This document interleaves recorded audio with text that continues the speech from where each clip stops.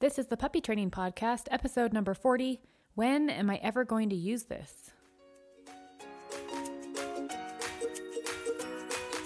This podcast is designed to help you on your journey of becoming best friends through love and learning as you train your own dog from home. And I'm here to help you every step of the way. This is the Puppy Training Podcast, and I'm your host, Amy Jensen. Hey everyone, how was your weekend? Back at it. It's a Monday. I have to tell you, I love doing the podcast. I've come to the point where I get so much feedback from you guys that you honestly feel like family. And it's fun to sit down and chat with you on Mondays. So I've been thinking a lot about what to share with you today. And this topic of when am I ever going to use this popped into my brain. I used to be a math teacher. That's my educational background from many years ago. When I went to college, I decided to study mathematics education, and I taught middle school and high school for several years before deciding to stay home with my kids. And as a math teacher, that's a question I got a lot. Of course, I gave them a wonderful answer, and part of that just includes, even if you're not going to use it, say, in your profession, if anything, I'm teaching you how to problem solve, which everybody needs. Now, when it comes to dog training, this question also applies. When am I ever going to use this? But maybe in just a little bit of a different way. Our program, the Online Puppy School, teaches you a lot of really cool things that you can train your dog to do. But if we never practice these things that we train our dog to do, if we don't incorporate these things into our everyday life, then really, honestly, when are we ever going to use this? And why are we teaching our dogs to do this? So I have a challenge for you this week. I want you to be able to say, I use this all the time. Your goal is to take what your dog knows and use it throughout the day, not just in focused training sessions, but when you're doing things that just are everyday tasks. So today I just want to share a few ideas with you. This is going to be a little bit of a shorter podcast, but a really great one with some good ideas because I want this training to carry over into everyday life. I want you to apply what your dog is learning and make it beneficial for you and your dog. It's not just about training the dog or giving him a structured schedule or things to do every day. It's really about making your lives mesh together and behaviors that we're training, getting good behavior from your dog because he knows how to do these things. We just simply have to practice them and apply them to everyday situations. All right, so I have 4 behaviors that we're going to go through. We're going to go through a sit stay, a down stay, a go to bed, and a jump on. And I'm going to give you just a few ideas with each of these different behaviors, some of the everyday tasks and activities that you can accomplish simply by having your dog do these behaviors.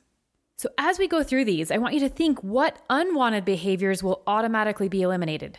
I think you'll be surprised. And we're only focusing on 4 behaviors today. This could apply to any of the lessons that we teach in the Puppy Prep, our online puppy school. There's 5 units of study there. There's lots of behaviors your puppy's going to be learning. I'm going to pull out 4 today and just show you the benefits. All right, so here we go. We're going to start with sit stay. Let's say that you're going about your day and you need to tie your shoes. Let's put your dog in a sit stay before you tie your shoes. What will this eliminate? This eliminates jumping on you. This eliminates eating your shoelaces or trying to play with them. Also biting at your feet or your ankles or trying to get your socks. So simply just put your dog in a sit stay. You can tie your shoes in peace. Another task, we do it several times a day, hopefully, brushing our teeth. That's a great opportunity to put your puppy in a sit stay. What does that prevent while you're trying to brush your teeth? It prevents your puppy from trying to get into the toilet paper roll or any other items that are lying around your bathroom that look fun and engaging for the puppy. That's a great way to practice a sit stay simply because it's a short, 2 to 3 minutes that we're brushing our teeth. So that's very doable for a young puppy to be able to hold a sit stay. Now, obviously, you're going to have to train that. In the beginning, it's literally a 1-second stay, right? You guys, some of you with brand new puppies are like, oh yeah, that's where we're at. We're at the 1-second stay. That's okay. That 1 second turns into 2 seconds, 2 turns into 5, 5 turns into 10. Once you get a nice 20-second stay, you can go to our Unit 4 lesson on adding the 4 Ds and add in all of the distractions and durations and difficulty. Once you can do that and your puppy can stay for several minutes at a time, brushing your teeth is a great time to practice that. Let's say it's lunchtime and you're hungry. You want to make a sandwich. Put your puppy in a sit stay. Making a sandwich, again, is not a long activity. It's probably a 5-minute activity. That's a great time to practice a sit stay. Most dogs can sit in that position for about 5 minutes. So pull out the bread, pull out the cheese, pull out the meats and the sauces, make yourself a sandwich and let your puppy practice a sit stay at the same time. What does this prevent? This is going to prevent things like counter surfing. Your puppy, putting his paws up on the table to see what you've pulled out. Maybe he wants to get into that cheese and that meat because it smells so yummy. By having your puppy practice a sit stay while you're making a sandwich, it's a good practice for him, and it prevents things like counter surfing. All right, little tasks like when you're ready to leave and you want to grab a jacket and grab your keys. That's a great time again to practice those sit stays because it's a short time.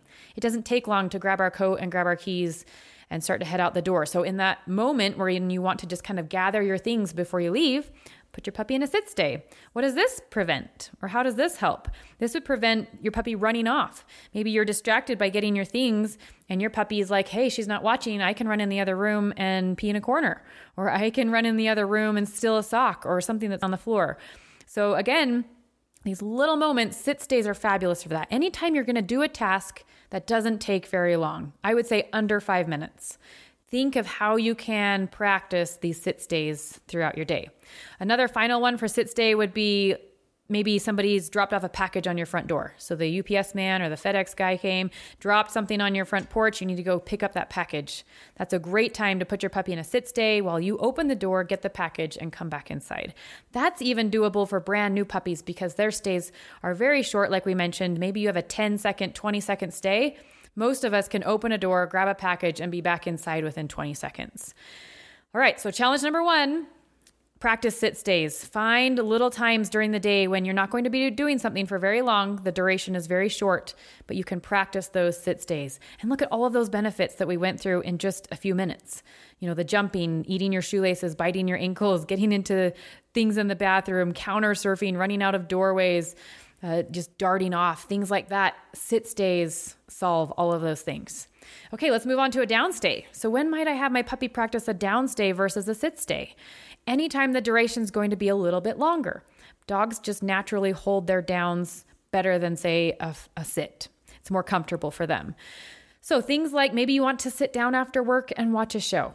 Like an episode, 20, 30 minutes? Some of us, if we record them and we don't have to watch the commercials, they go through, a show is 20 minutes long, a little episode. So that would be a great time to practice a downstay. And I would bring some treats with me and I would just drop them in between the front paws of my puppy while he's staying in that nice position that I'm wanting.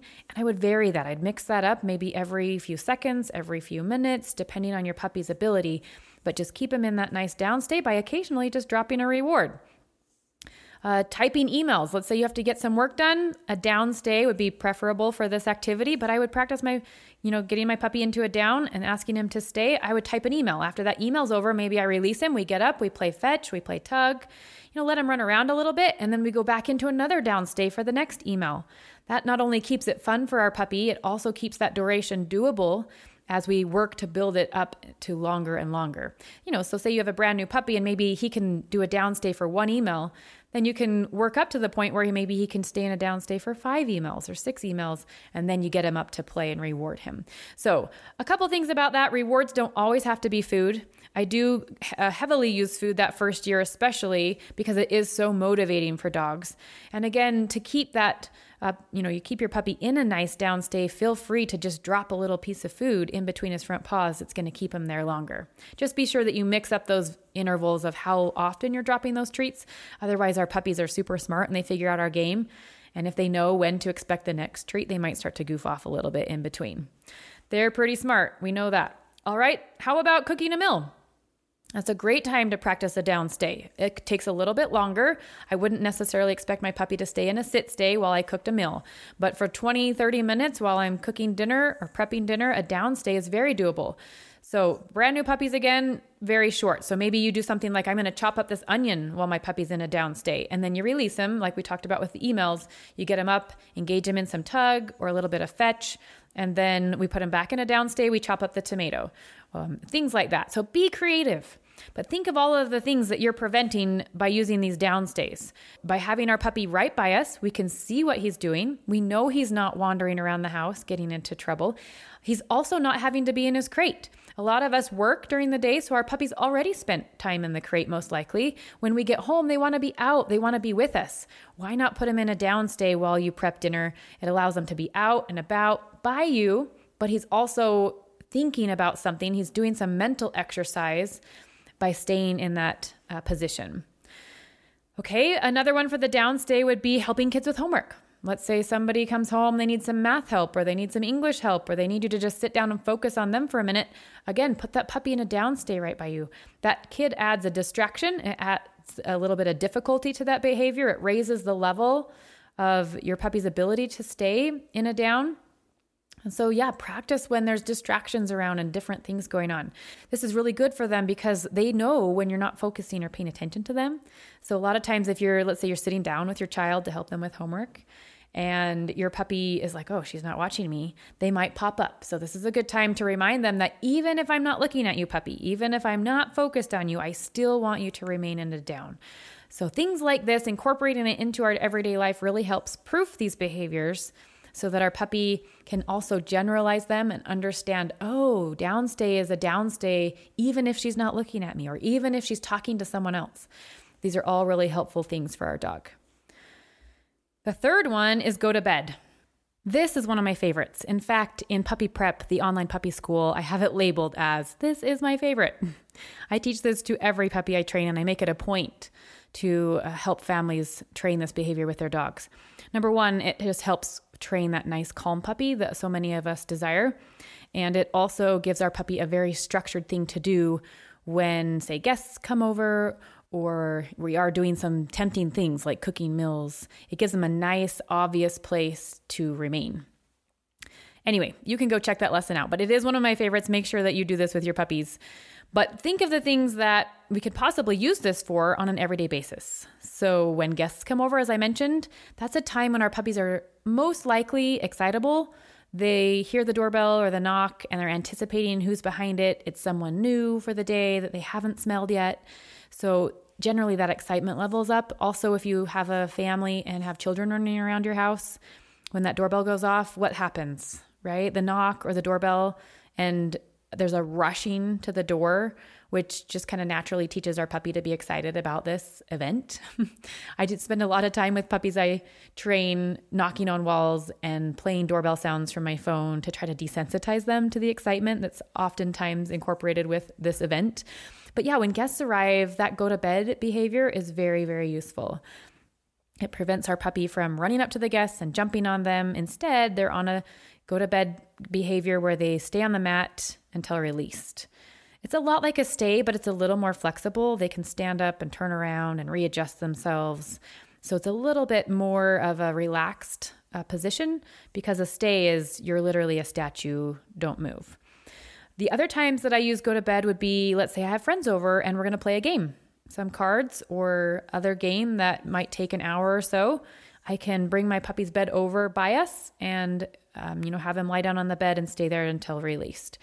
Or you could leave that bed in another room. It doesn't have to be right by you, but a lot of times our dogs do want to be with us and they want to be right by us. So why not let them be by us?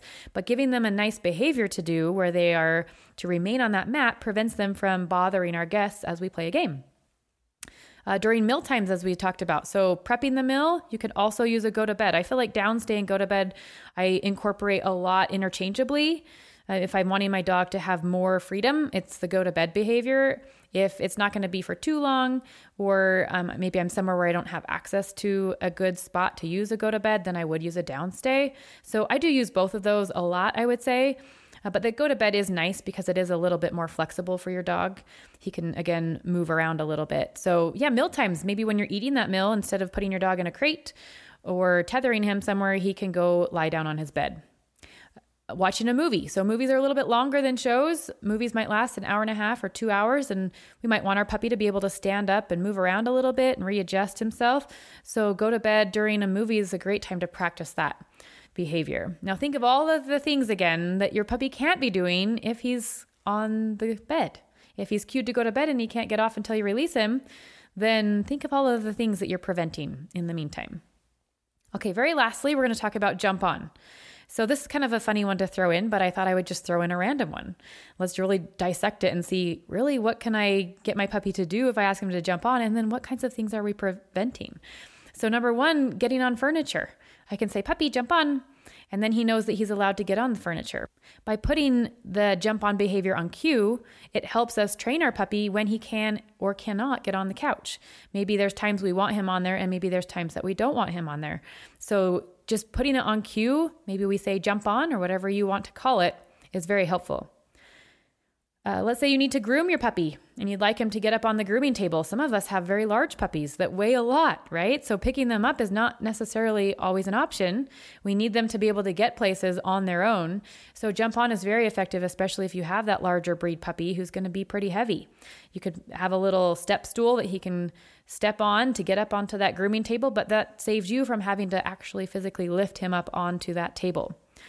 Getting into a vehicle. Now you can say jump on, or I use the term load up as well. You can call it whatever you'd like. But again, putting that behavior on cue where we want our dog to jump up into the car is very useful, especially again, for those of you who have bigger dogs. But think of all of the nice things that just being able to say that to your dog, he understands what it means, and then he does a lot of these things on his own instead of you having to physically maneuver him or get into any kind of power struggle or battle with him. I like to prevent as much of that as possible in all of puppy training. We try to be very force-free, let the dog do it on their own and make their own choice to do that, using the motivation and the rewards, paying them for good behavior type of thing. It's just a much nicer way to train, and I enjoy the relationship I have with my dog because of it. So jump on is really useful because you're teaching your dog how to maneuver himself and what you're wanting him to do, but you're doing it with just a few words. And then he understands, oh yeah, she wants me to move here or do this kind of thing. So that's very useful.